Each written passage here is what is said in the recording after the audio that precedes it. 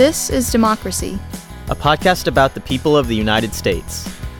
A podcast about citizenship, about engaging with politics and the world around you. A podcast about educating yourself on today's important issues and how to have a voice in what happens next. Welcome to our new episode of This is Democracy. This week's episode is on President Jimmy Carter, who was one of the defining presidents of the most recent era of American history, the late 20th century, and a defining post-president as well, involved in all kinds of peace activities, anti-poverty activities, home-building activities around the world. Probably one of the most recognized American figures on many parts of the planet. And President Carter is reaching the end of his life, and we are fortunate today to be joined by his biographer. Many people have written about Jimmy Carter, but my favorite biographer of Jimmy Carter is our guest today, Jonathan Alter. I'm sure many of you have heard of him. He's an award-winning journalist, author, political analyst, television commentator, often on MSNBC and many other network programs. He's the author of his very best, Jimmy Carter, A Life, published in 2020. I hope all of our listeners will go out and buy that book and read it at this important moment. Jonathan has also written The Center Holds, Obama and His Enemies, The Promise, President Obama, Year One, and a wonderful book Jonathan wrote many years ago on Franklin Roosevelt, a book I've used actually with students on many occasions, The Defining Moment, FDR's 100 Days, and the Triumph of Hope. Jonathan, thanks for joining us today. My pleasure, and thanks for the plug, Jeremy. I appreciate it. Well, those of us who write books, we always need to have them plugged, right, Jonathan? It's true. Before we turn to our discussion with Jonathan Alter of Jimmy Carter, we have, of course, as always, Mr. Zachary's scene-setting poem. What's the title of your poem, Zachary? For Mr. Carter of Plains. Let's hear it. Alas, like all great prophets, you lacked that for which you might have been forgiven if we could have, like you, seen the blackened cat who pointed out to us the looming cliff. Cassandra, you spotted the drop so soon, but for your want of timing we'd have heard the horn you blew, your whistle like the loon on lakes you tried to save, majestic bird. I'd like to think I would have noticed this had I then been around to hear your song, but truth is stinging like a poet's kiss. It hurts so much because it is so strong. So take your rest and set aside the world and know in death that now your time's unfurled. What's your poem about, Zachary? My poem is about the one of the central tragedies, I think, about Jimmy Carter's presidency, which is that so many of the speeches and policy proposals that defined his presidency were ridiculed in his day, but seem so prescient today. For example, his efforts to protect the environment. Right. Jonathan, do you agree? I totally agree. I thought that was a very good poem and also very fitting because after Jimmy Carter left the presidency, among the skills that he developed was that of a poet. And he had wanted to write poetry his whole life, but hadn't had the time. And I think of him as a driven engineer with a humanist struggling to get out. So he consulted with two well-known poets from Arkansas, and he set to work writing poetry and eventually published a book of his poems. And at least some of them are not bad. I used a few of his poems in my book, especially his poems about his father. And at one point in our interviews, he told me that he could only express his real feelings in poetry. And I think there was a lot of truth to that. But I think that your poem was very apt in its focus on the environment because that's one of his greatest legacies. And I think I think if he was in a place a couple of years ago where he could appreciate it, I would have encouraged you to send that poem to him. And I think he probably would have gotten a nice letter back, but I'm afraid it's too late for that. Right. What was it like, Jonathan, getting to know Jimmy Carter? Well, I was always surprised by his accessibility, I guess, to me. I think he decided early on that he trusted me and so allowed me to spend time with him. But I guess my first and biggest memory is from the first day that when I arrived in Atlanta, where the Carter Center is located. And I also spent a lot of time at his home in Plains, where he is now, but this was in Atlanta. And I was starting my research and I was getting ready to interview him a couple of days later in Plains. And he had a family dinner that he held every month in Atlanta in the Carter Center. And he would have family and, 2 or 3 friends to this dinner. And I got a call from his son saying, you're invited to this family dinner. And so I showed up, and I was one of only 2 people not in the extended Carter family who were at this dinner. And after we had some wine before dinner, Carter said to me, Jonathan, say a blessing.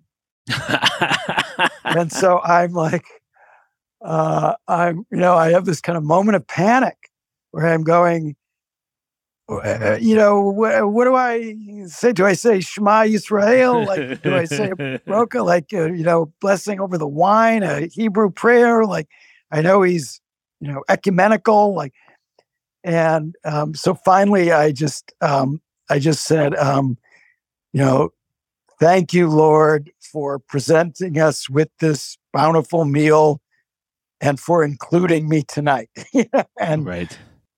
Carter laughed. And he's normally kind of famously or infamously known among staff for not praising people or saying, thanking people enough. It's a shortcoming that he knows he has. In this case, he indicated his approval. And after that, it was, pretty clear sailing for me, I'd say, for the rest of the time that I spent time with him. But it would be an exaggeration to say that we became friends, because while I did join them in building a house in Memphis for Habitat for Humanity for a day on a work site, and I went back to the Naval Academy, which he had attended for the 75th anniversary of his graduation from the Naval Academy. While that was, or 70th actually, while I spent time with him outside of the office, except when I was interviewing him at home, when I had a couple of very lengthy interviews with him. When I interviewed him at his office in Atlanta, at the end of 1 hour, his secretary would come in and the interview was over. It was like, there was no wasted time in his mind. He was there for a purpose to give me what he thought I needed to write a good biography, even though he knew he wouldn't like everything in it. And he didn't feel that he had to make me part of the family. So just to, by contrast, my friend and longtime Newsweek colleague, John Meacham, who wrote a biography of George H.W. Bush, he delivered the eulogy at both Bush and his wife Barbara's funerals. Right. And needless to say, I'm not sitting by the phone waiting for the call. I'm going to be asked to do that. How do you think the American public, and in particular those who lived through his presidency, will remember the man and the president? Well, I think you have to distinguish between today's American public and those people who are over the age of about 55, who are the only ones who really remember his presidency. So I'm 65, and I was in college during most of his presidency. I was actually an intern, a college intern in his speechwriting office. Anybody 15 years younger, they don't really remember him. So younger people, interestingly, because they don't remember his presidency, they have a quite favorable impression of him and his moral rectitude, his involvement in all the cutting edge issues of our time, from global health to democracy promotion to conflict resolution, the environment.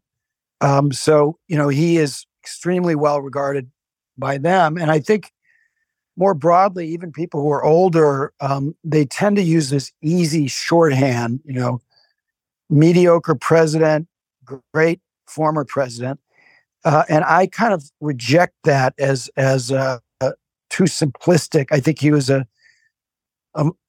much better president than people remember. He doesn't belong on Mount Rushmore, and he made a number of mistakes, but much, much better than people recognize.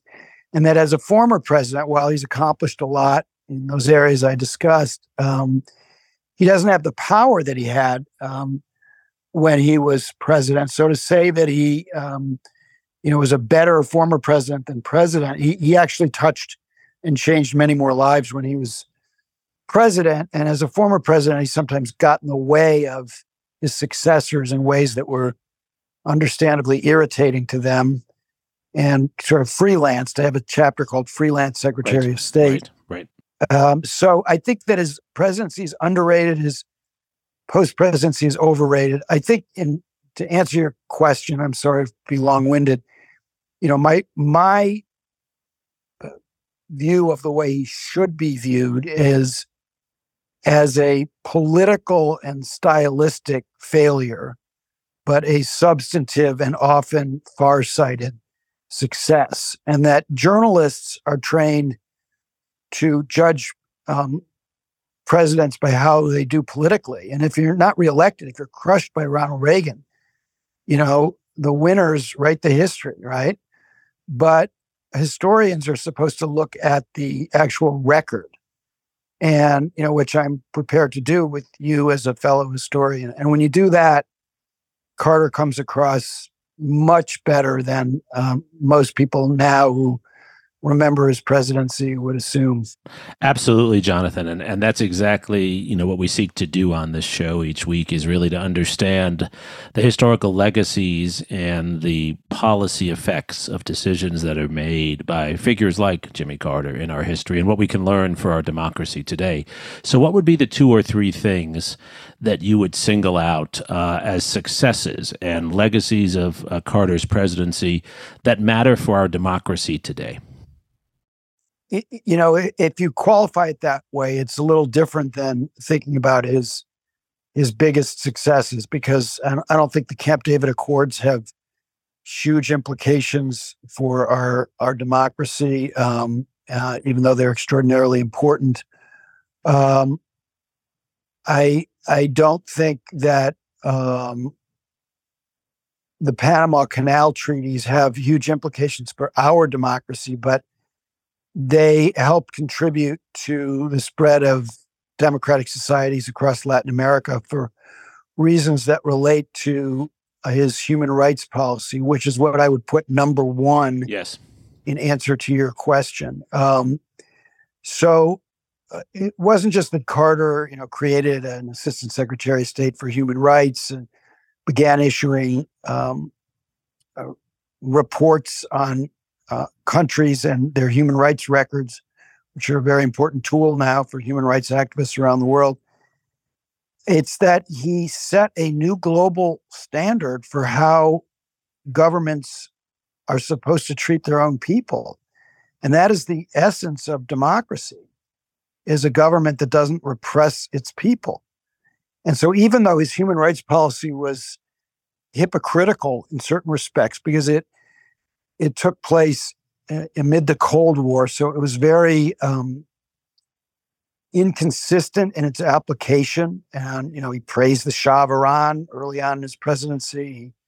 He look the other way, about Marcos's abuses. There are plenty of places you could say, well, he's a hypocrite on that. But the fact that he raised the standard in the first place was extraordinarily important. And if you look at all of the nations, particularly in Latin America, but also in Asia, that moved from authoritarianism to democracy in the 10 years after Carter was president, and then you talk to the human rights activists in those countries, as I did, many of whom were in prison when Carter was president, and at least 3 of whom became presidents of their countries, like Václav Havel and Kim Dae-jung in South Korea. They will tell you how important that human rights policy was. And conservative Republican scholars of the Cold War will tell you how important the soft power of Carter's human rights policy was to ending or hastening the end of the Cold War. So, this is a big thing in the world. And I think that when democracy is strengthened abroad, it's strengthened at home as well.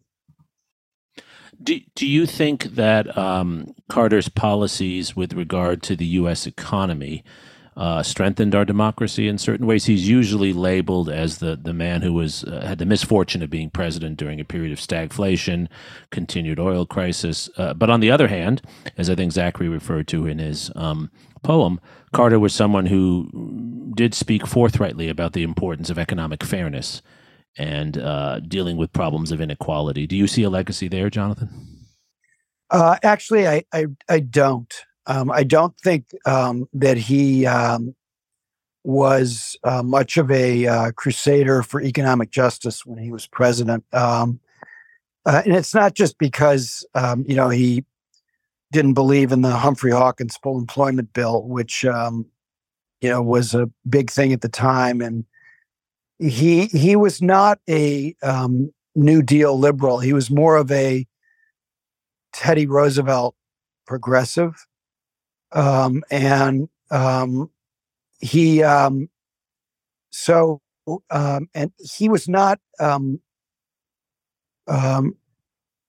particularly redistributionist in terms of his economic policy. Now, he did think that the tax code was horribly unfair and that fat cats, as he called them, shouldn't be allowed to have 3 martini lunches and write them off.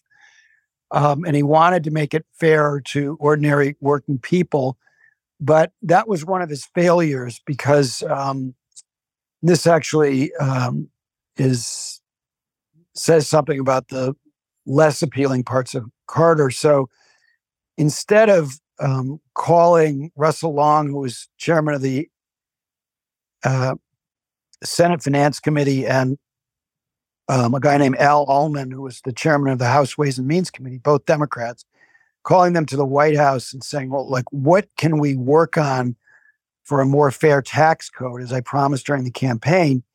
He stayed up all night studying all the details of the tax code. And then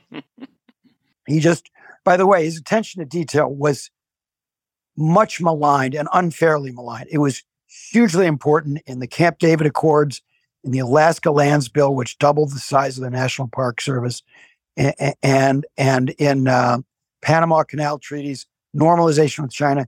That obsession with details that he was so criticized for was extremely helpful. But in this case, on taxes, he studied the tax code and he delivered an elaborate proposal. And, Long and Ullman were offended that they weren't brought in at the beginning of the process. They gutted his bill. And what do we get? A cut in the capital gains rate in 1978.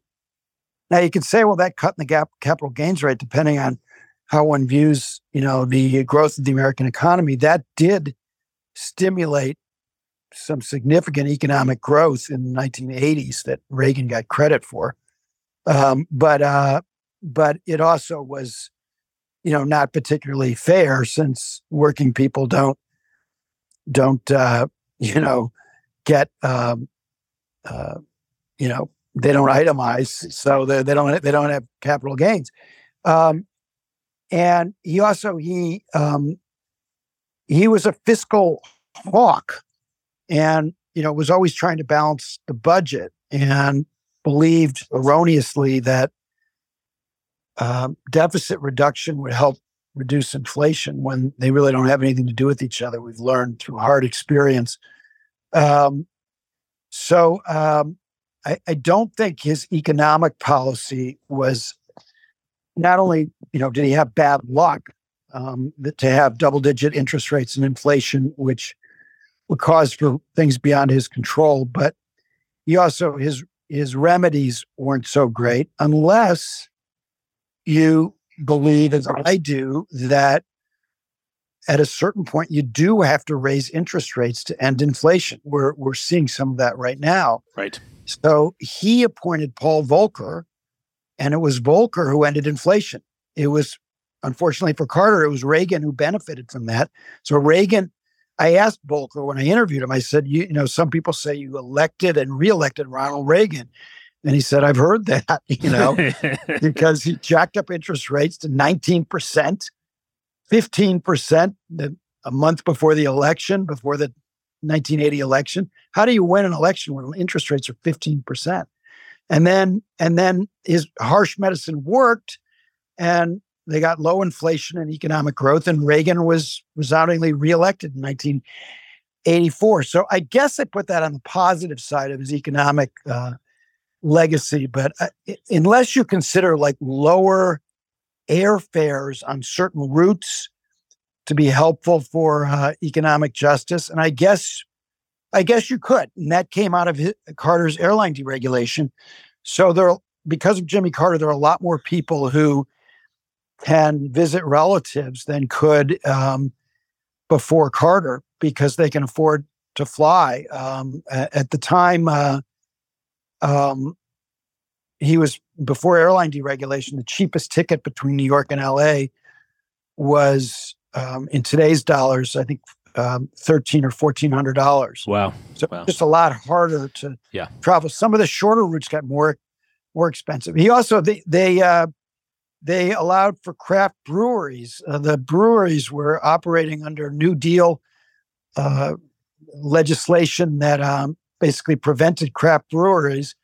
And so he certainly did that for anybody who likes their beer. Yeah, and Jonathan, I wanted to also get into one other continuity. I really like how you pointed out how many of the policies he pursued in the economic sphere, as often happens, right? There's a policy lag, and we don't see the effects until years after. Another place one could point to that would be with regard to the Soviet Union, and this is relevant also for our conflict with Russia and Ukraine today. It was during Carter's presidency that the Soviet Union placed intermediate-range missiles in Europe. And it was Carter who began the process of responding to that. And it was also Carter who responded initially forcefully to the Soviet invasion of Afghanistan, most infamously pulling the United States out of the 1980 Olympics. Do you see a legacy there, especially in a world today where we seem to be moving toward more conflict with Russia yet again?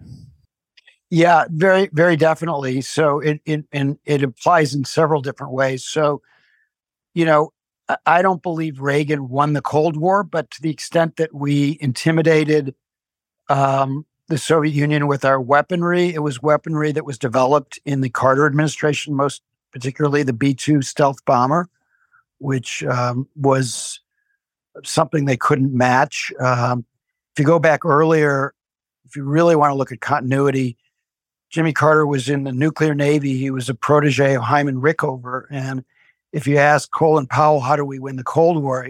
His answer was 2 words: nuclear submarines. Because when we developed nuclear submarines and Carter worked on the prototype, we could stay under the water, and it totally changed the strategic balance. And the Russians tried to match us, and they failed, in part because Rickover was such a fiend for safety that we didn't have accidents, and the Russians did. So that was a very important factor in eventually ending the Cold War. the SALT II treaty that Carter negotiated wasn't ratified, but both sides abided by its terms. And that became the predicate for the START treaties that Reagan got signed, and then all the arms control that followed from SALT II. So there was a continuum there, that started at the dawn of the Cold War. Every post-war president played his part, and I think Carter's part in ending the Cold War and confronting the Soviet Union was partly through human rights, and somebody like Larry Eagleburger, who was ambassador to Yugoslavia, really disliked Carter, but later, when he was Republican Secretary of State, he and many others acknowledged how important human rights was to hollowing out Soviet Union.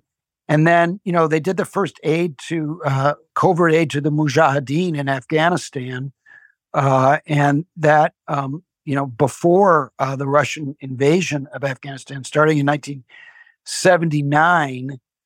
And, that eventually contributed not just to Afghanistan becoming the Soviet Vietnam and the collapse of the Soviet Empire, but to 9/11, because, Osama bin Laden was part of the Mujahideen. So there are these connections between these things. As far as the invasion went, that I would give Carter lower marks on when it came to the invasion of Afghanistan, because, I think in retrospect, the Russians were not really trying to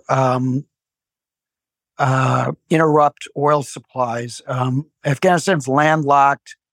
The Carter Doctrine, that was all about threat to Persian Gulf oil supplies, was a little bit concocted. Carter had to respond because it was an election year. And I actually think Ted Kennedy got the better of that argument, that it was very different than them invading Ukraine. They went to prop up their puppet government in Kabul, the way we intervened in Vietnam to prop up, our puppet government in Saigon. And so, it was a little more comparable to Vietnam, in that, in the same way that, the Soviet Union shouldn't have responded vigorously to our intervention in Vietnam, we probably shouldn't have responded as strongly to the Soviet invasion of Afghanistan. And the two ways we did respond were both very ineffective. So the grain embargo, which Walter Mondale pleaded with Carter not to do, was really useless. The Soviets just bought from other countries, that bought grain from other countries. It pissed off the farmers, not just then, but for all the years since. You can still find farmers. Why are you a Republican? You used to be Democrats in this part of Nebraska. The Carter grain embargo was stupid, You can literally still hear that. I talked to Dan Glickman, who was Secretary of Agriculture under Clinton, under Obama, and he confirmed that. Anyway, that was counterproductive. And the Olympic boycott, which was very popular at the time, also didn't do anything. It just ticked people off and was unfair to American athletes. So I understood how they wanted to send a message to Moscow, but they needed to think harder about sending a different one. Last question, Zachary. I just want to, as we conclude, take a step back and to talk a little bit more about Carter the man. What do you think made him so appealing as a politician in 1976? I think that there have been a lot of comparisons made these days between Carter or Carter's moment and the political moment we're in, or at least the political moment we were in 2020. What do you think made his leadership at that moment stand out? He was an outsider. He was promising to clean up Washington. It had been since FDR that we had elected a governor. The people he was running against, who were 40, 50 points ahead of him in the polls at the beginning, the senators, all better known. They stank of Washington, even though they weren't connected to Watergate. So his timing was perfect after Watergate to promise that he wouldn't lie, promise a government as good as its people. He ran a brilliant campaign in 76, and I don't think he would have been elected without Watergate. And I think that the post-Watergate press made him and then unmade him. They made him because they gave him almost a free ride in that campaign, as Carter admitted to me. And they let him just coast on that Watergate theme. And then once he got into office, they treated every flap as if it had a gate attached to it, as a suffix like Lance Gate. I mean, everything was a gate. They assumed, the press assumed that he was crooked, which he was not. And so, as Jody Powell said, not only did we not get a honeymoon, we didn't get a one-night stand with the press. That contributed to a lot of people's, uncomfortable feelings about him. And then he mismanaged his relationships inside the Democratic Party, most importantly with Kennedy. And he didn't curry favor enough with the Washington establishment. He could have gotten even more done than he did. He did get more legislation through than any president since FDR except LBJ. And that record still stands. And that includes people who served 8 years. His scoreboard is more full of achievements. You can look it up. And that's really counter to the conventional wisdom, but it's a fact. And, so the consequences of his failures were not as great for his legislative program as people assume, but they were really hard for him personally when he ran for re-election. It didn't help that he was bad on TV, but he still, to the very end, even after he was crushed, the American people still admired him, trusted him, and saw him as a figure of integrity. And that impression has just been compounded and intensified with the passage of years. And that's why he, even if he's never, in the first rank of American presidents, he keeps moving up, and he will be remembered as a global icon and somebody who brought honesty, decency, and most important, arguably, peace. He was the first president since Thomas Jefferson, and the only president under whom not a single soldier died in combat on his watch. I'm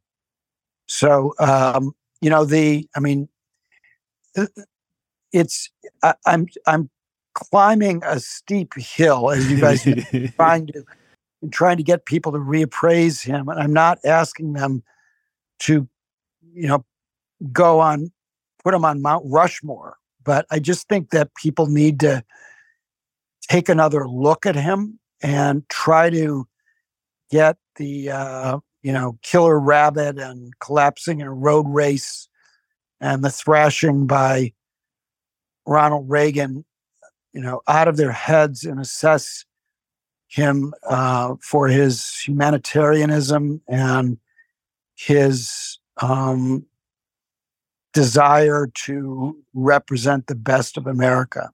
Jonathan, that's very well said, and I think you make a compelling case here, as you do in your book also, and I encourage readers to read your book. Zachary, to close us out, what are your thoughts as a young person who, as Jonathan said, I didn't live through the Carter years, or I did, but I was too young to remember. You were not alive at all, obviously, during the Carter years. For your generation, what do you think Carter's going to be remembered for?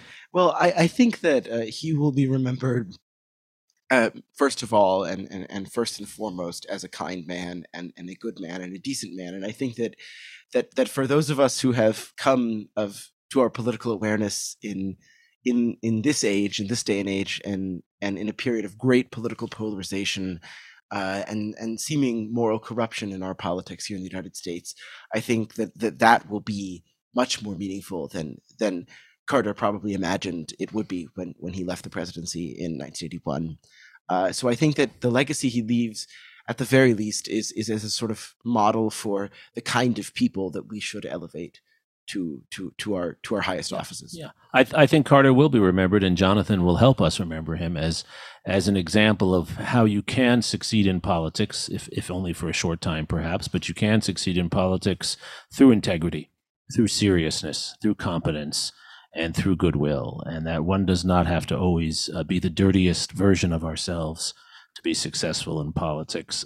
Jonathan, thank you for reminding us of perhaps what Lincoln would call the better angels of our nature, and Carter, despite the mixed record, someone who represents in some ways the better angels of our nature. Thank you for sharing your time with us, Jonathan, and your insights.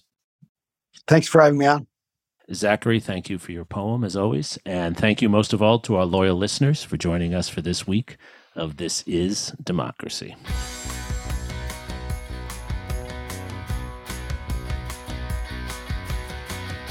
This podcast is produced by the Liberal Arts ITS Development Studio and the College of Liberal Arts at the University of Texas at Austin.